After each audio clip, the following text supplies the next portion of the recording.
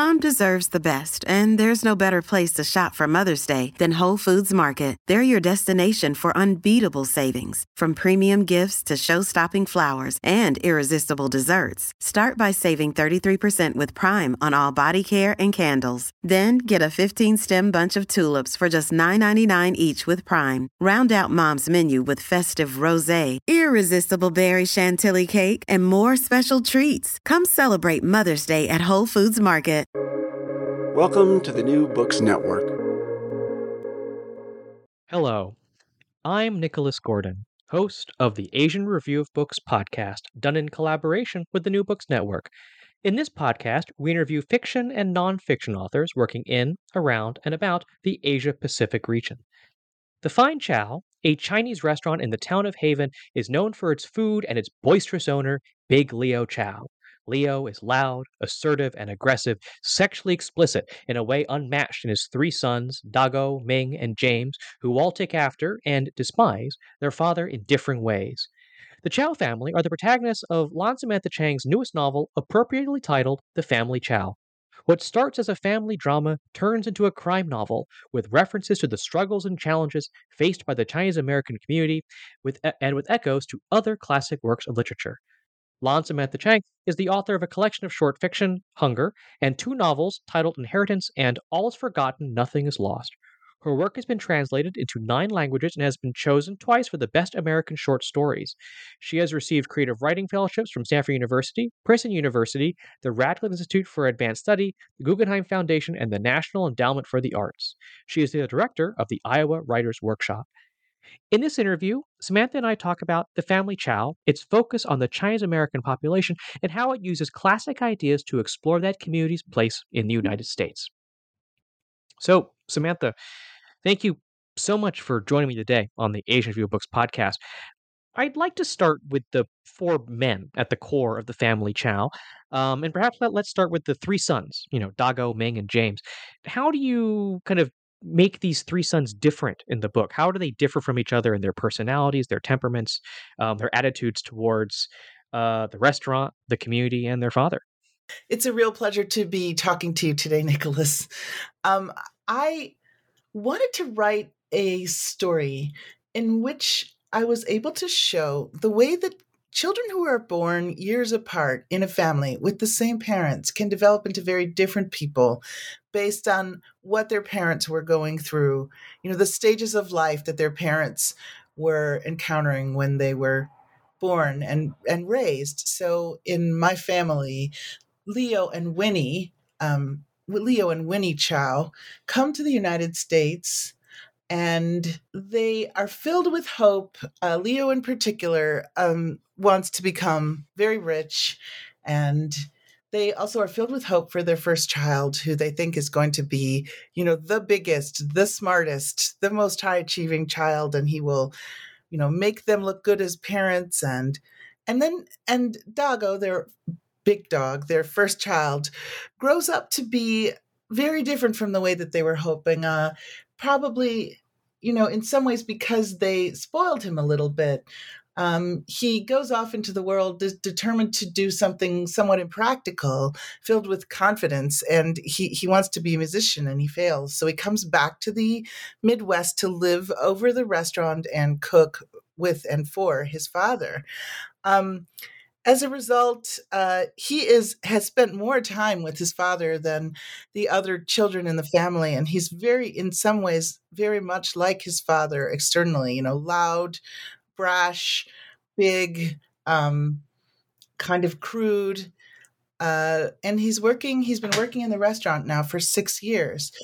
His brother Ming, the middle child, desperate to get out of Haven, Wisconsin, this Midwestern town in which his parents have raised him, feels a little sort of put upon because he's a middle kid and not, the oldest child.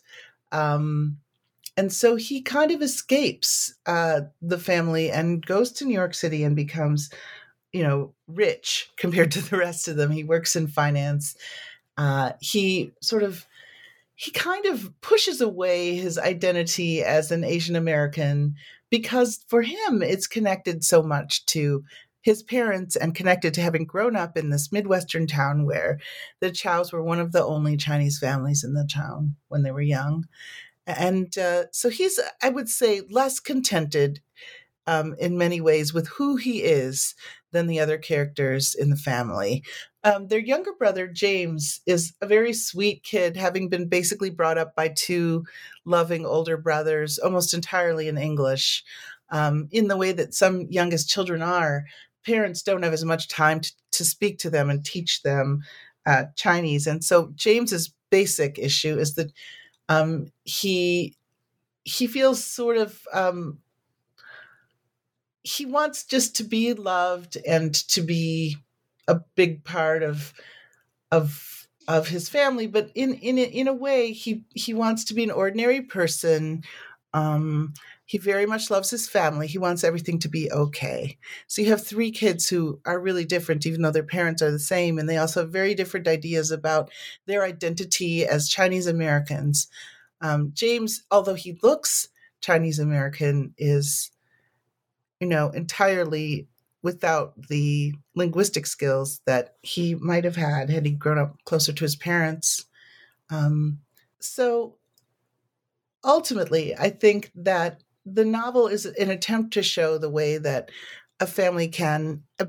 members of a family can absorb and reject different parts of their Chinese identities in the United States.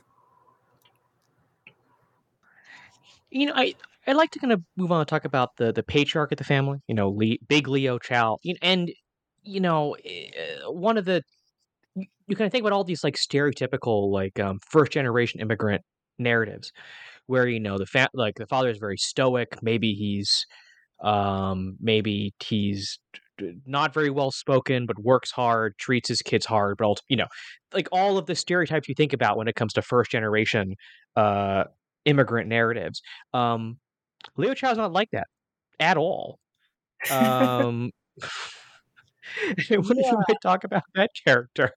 Sure. I mean, Leo was the first character of the book. He just arrived when I started trying to write a new project. He stomped up the stairs just the way he does in the novel and starts to swear and yell at his oldest child.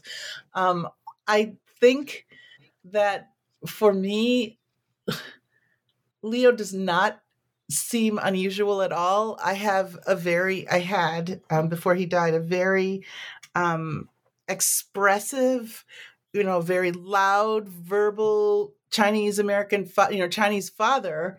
He was born in Beijing. He, lived through a great deal in the middle of the 20th century, came to Taiwan and then to the United States in the mid 50s to go to school. And, he had 4 daughters, and I think that this made him the only man in the family, which must have been a little anxiety-provoking for him because we were the family that really integrated our town in the Midwest. We were the first Chinese family to arrive in our town, and I think he felt this need to kind of be protective of us. He yelled at us a lot, told us what to do. He tried really hard to make us safe, and some of us kind of rebelled against him. So I grew up with a dad that was not the stereotypical immigrant dad. And when it came time to write about this family, I realized that I wanted to create a character who felt true to life for me. And that meant going against a lot of sort of literary conventions. It felt to me like I wanted to write about not just the kind of quiet desperation of the average immigrant family that you see portrayed in literature, but I wanted to write about a noisy and unhappy immigrant family. And so I also wanted to write about a family that was funny because we were funny. My dad was a very, very witty guy. I mean, he could make jokes in 2 languages. Funny, he could make any situation like wry or ironic or just, funny in a slapstick way.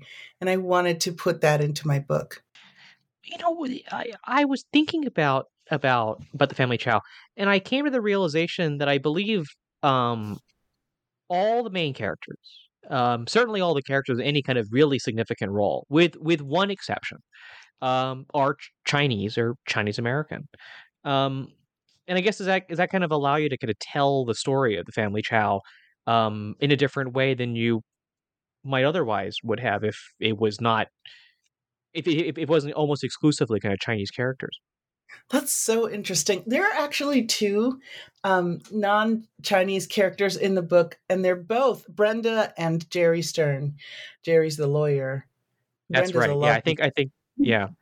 But they're both kind of integrated into the family. Like, I wanted to make a story in which the Chinese characters were the majority. That was my goal. And I think that in writing about this family and its sort of intimate concerns, I was able to sort of make most of the characters not worried about being sort of seen or on display for anybody but themselves. Brenda and Jerry are kind of like honorary members of the family. They're white characters who have kind of taken on roles in this Chinese family according to the way that the Chinese family wants them. You know, they basically do what the family they're what the family wants them to be. Brenda works at the restaurant, and she's basically one of the characters falls in love with her.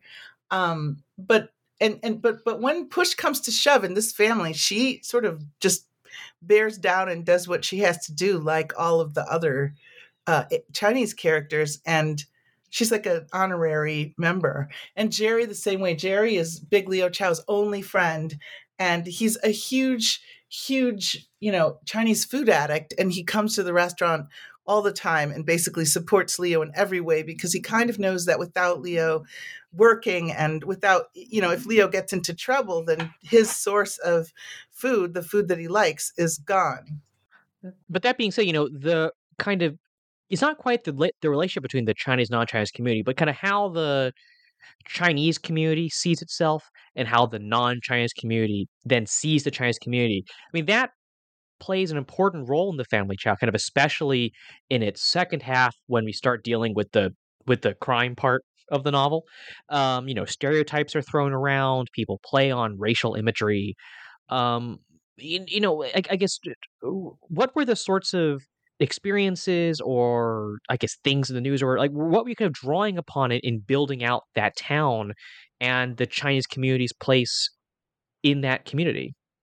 So I grew up in a small city in Wisconsin, Appleton, Wisconsin, which, as I said, was predominantly white. In fact, it was overwhelmingly white when I was growing up. And when I was a small child, we were the first Chinese family in the town.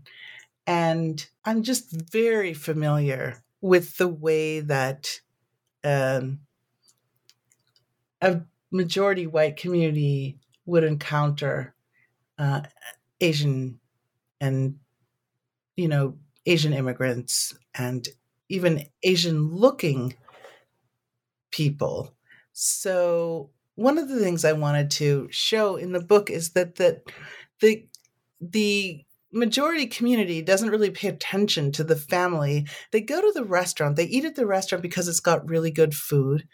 And they never really look at the family that's serving them the food. That drama in the first half of the book is entirely within the family itself. But as you mentioned, something happens. There's a serious incident that takes place in the middle of the book that leads to the family's story becoming public. It's on the internet, it's in the news, and it's gossiped about in town, and the family is then seen, and the entire community of Chinese American people in the town is then seen differently by the characters around them, by the world, by the non-Chinese, non-Asian world around them. And I wanted to make that really clear because I think that Asian American immigrants they struggle with this in a particular way, the issue of being seen in a certain way by majority culture. They're seen as outsiders. They're seen as people who are coming from another location, even if they've been born in the U.S. James, who, doesn't speak English, is assumed to be, James, who doesn't speak Chinese, is assumed to be a Chinese speaker by anyone who sees him, including the other, including Chinese strangers.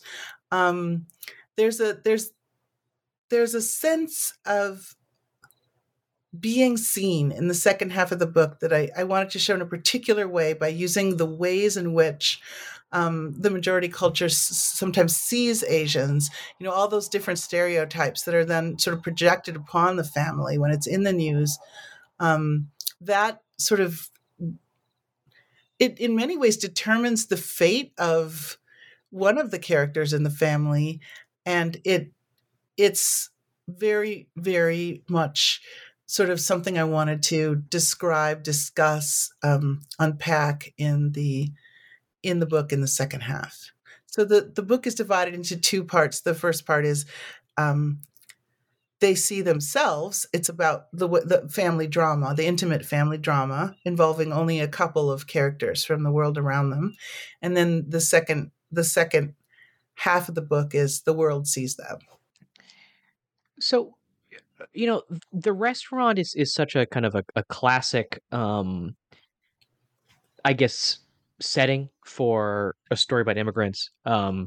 Immigrants move to the U.S., they set up a restaurant. I feel like that seems like a very classic narrative. But I guess what drove your decision to kind of make a Chinese restaurant kind of the focal setting for your story?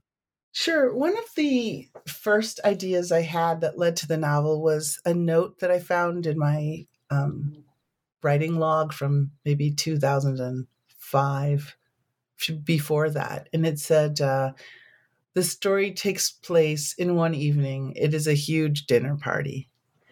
I was fascinated by the idea of telling a story, setting a scene, and then just sticking in the scene for, pages and pages, dozens of pages. It kind of like a very long scene. And I thought that having a dinner would be ideal. Then later, years later, when I was thinking about a setting for this family, I needed to have, ultimately the book is a succession drama. It's about passing a business from one generation to another and whether or not that's going to happen and whether the business will move into the future and how the family will cope with this. And the ideal business for this to be was simply a restaurant because it enabled me to have my huge dinner, which turns into the giant Christmas party in the middle of the book. And then it also enabled me to have the succession drama. So you mentioned kind of in the very first answer, the very first question, you mentioned Ming. Another character I want to bring up is Catherine, who's Dago's fiance. Although I think that definition is somewhat debatable depending on where you are in the book. But it seems to be it's very like they both have such different attitudes to their Chinese identity. Ming, I think people explicitly tell him like you're trying to run away from your Chinese identity. You don't want to be seen as Chinese. You are running away from it. You're going to New York. You're working in finance, and you do not want. I think someone says you only date you don't date Chinese women, for example. And then you have Catherine, who in the book is, she's an adoptee from China, who is constantly accused of trying to attach herself to the Chow family in a way to connect with her Chinese heritage that she otherwise had no way of connecting to by being an adoptee. And it's like I wonder. I just want to kind of talk through kind of these struggles with identity, whether Chinese identity or other or any other identity that seem to kind of become good fodder for kind of stories about second generation immigrants. Sure. Ming, who is sort of in love with Catherine, even though Catherine is connected romantically to his older brother, fights with Catherine all the time and tells her, look, you escaped immigration by being adopted. You don't have to deal with this craziness. Like, get out of here. Like, don't be friends with us. Get away from our family. And you do, I mean, as a reader, I do wonder sometimes whether Catherine is only with Dago, is so attached to Dago because she is, basically into his family.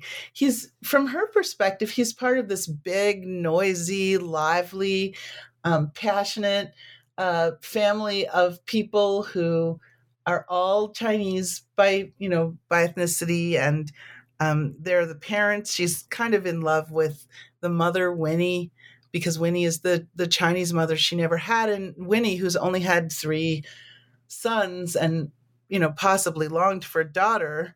To Winnie, Catherine is her daughter that she never had. So Catherine plays this really important role in the novel and in the family, in that she sees the good in them.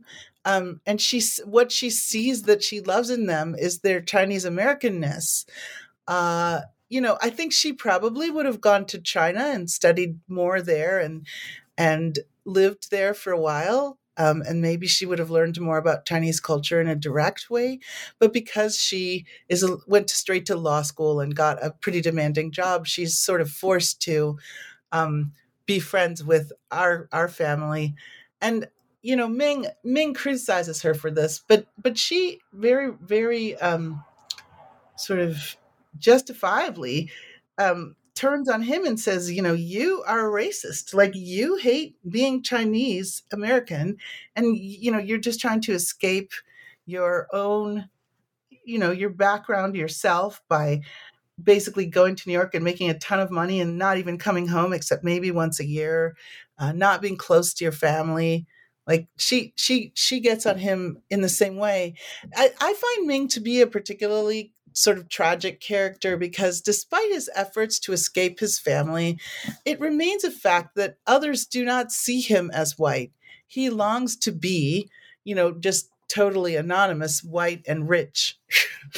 From childhood, this is his desire, and one of the reasons that he leaves the family. But the fact is, he's never going to be seen as a white person, and ultimately he knows that. And I would say that these 2 characters work out a lot of issues that many people. I mean, I would hate to say that they are working out second generation issues because that seems very clinical.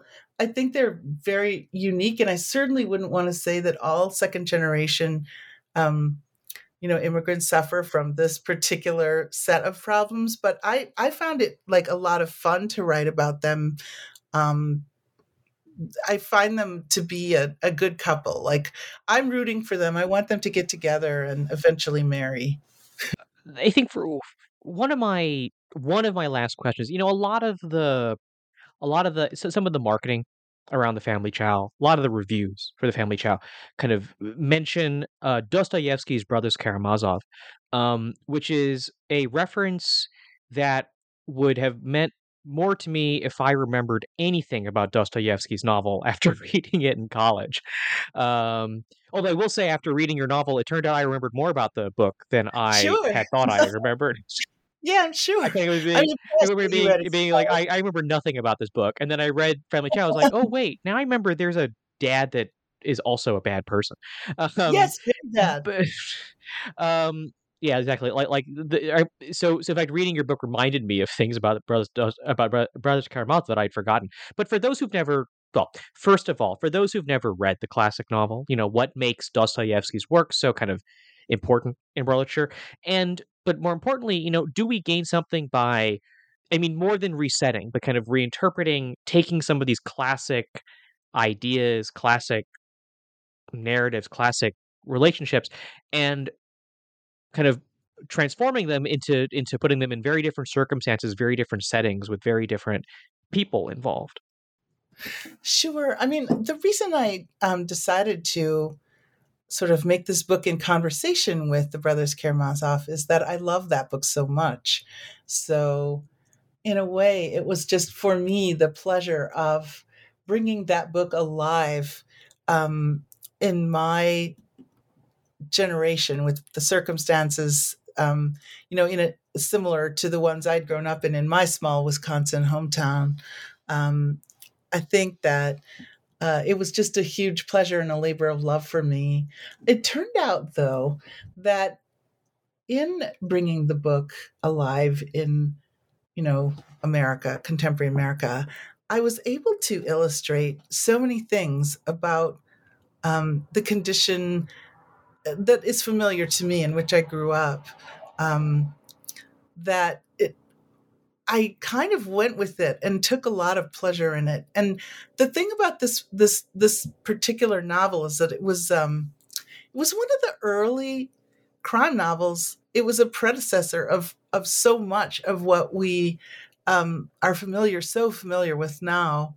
The sort of contentious family leading to a crime, and then the aftermath and the sort of attempts to find, the source of the crime, the character, and to seek some kind of justice and who's guilty and who's not. All of this really started with Dostoevsky. This book and Crime and Punishment are prototypes for so much of what we now take for granted. And part of the pleasure was discovering, rediscovering this and sort of working on the different tropes that have emerged from it, but putting them into an entirely Asian American context. I think the book also appealed to me enormously because of the idea of three siblings. Unlike in the Dostoevsky novel, my characters have the same parents, but they're very different regardless. And, having grown up in a family of same-sex siblings, I found a huge amount of, a lot to engage and interest me as I was writing in showing the way dynamics among siblings plays out in this particular kind of story, the particular kind of crime story. So, yeah, it was.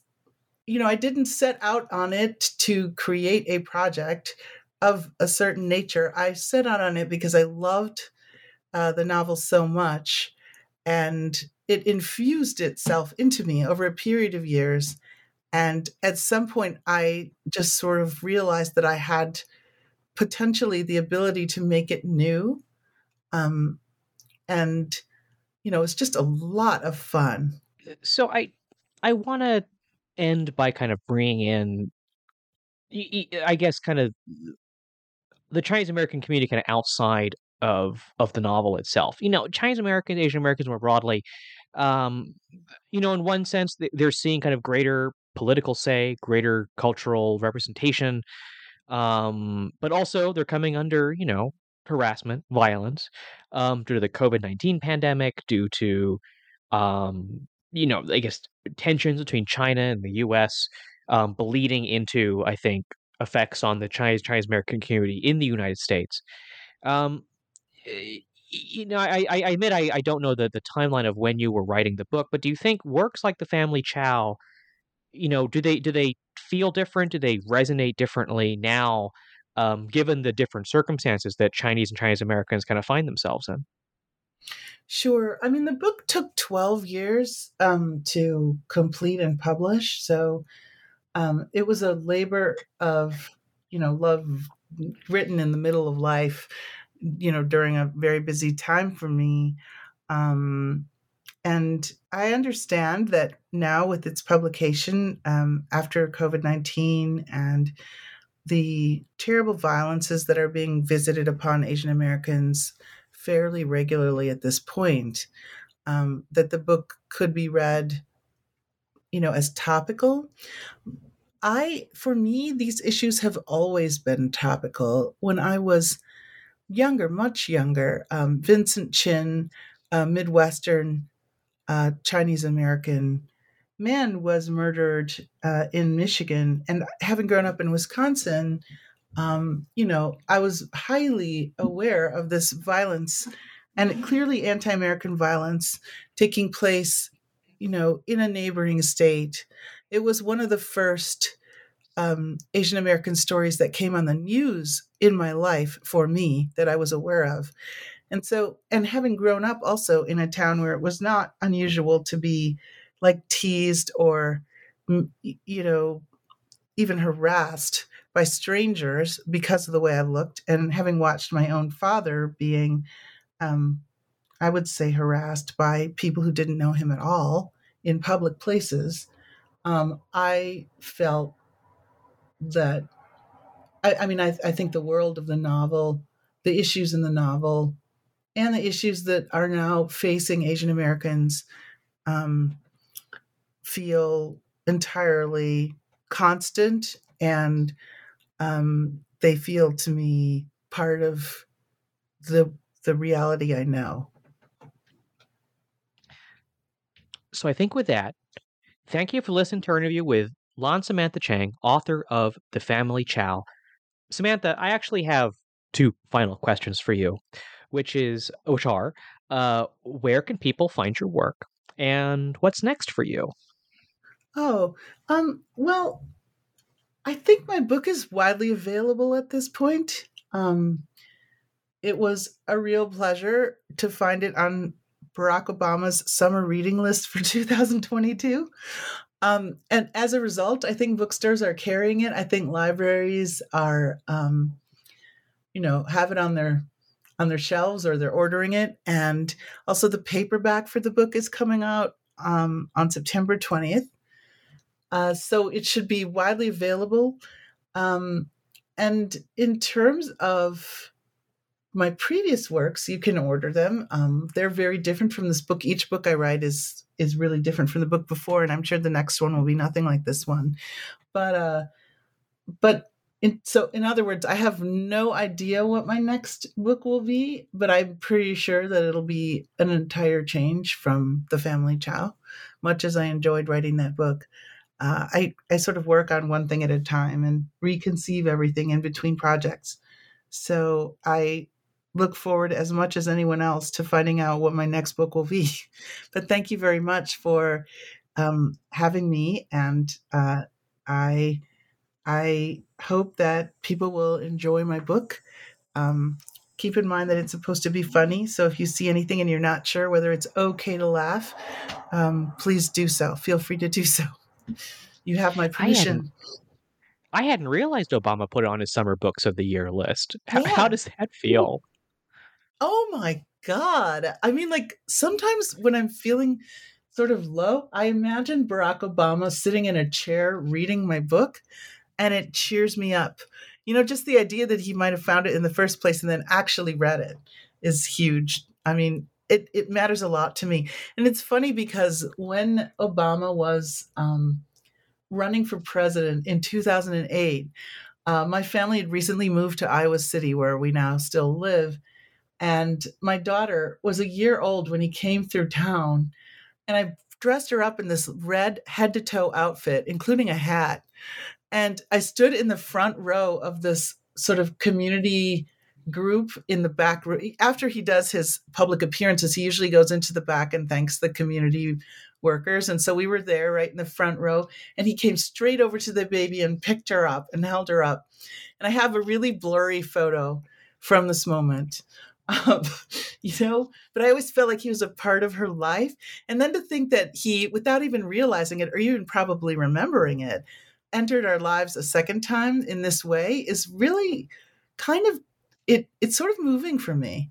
I feel like he's a part of my life, even though I'm not a part of his life. And I suppose that's what happens when there's like a very significant public figure.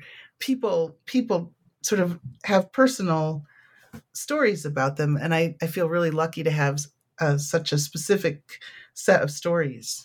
So you can follow me, Nicholas Gordon, on Twitter at NickRIGordon. That's NickRigordon. You can go to AsianReviewBooks.com to find other reviews, essays, interviews, and excerpts. Follow on Twitter at Book Reviews Asia. That's reviews plural. And there are many more author interviews at the New Books Network at newbooksnetwork.com. The Age Review Books podcast is on all of your podcast apps, Apple Podcasts, Spotify, and Stitcher. Rate us, recommend us, share us with your friends to support us interviewing those writing in, around, and about Asia. Next week, join us for a conversation with Matthew Teller, author of 9 Quarters of Jerusalem, a new biography of the Old City. But before then, thank you so much, Samantha, for joining me today. Oh, my pleasure.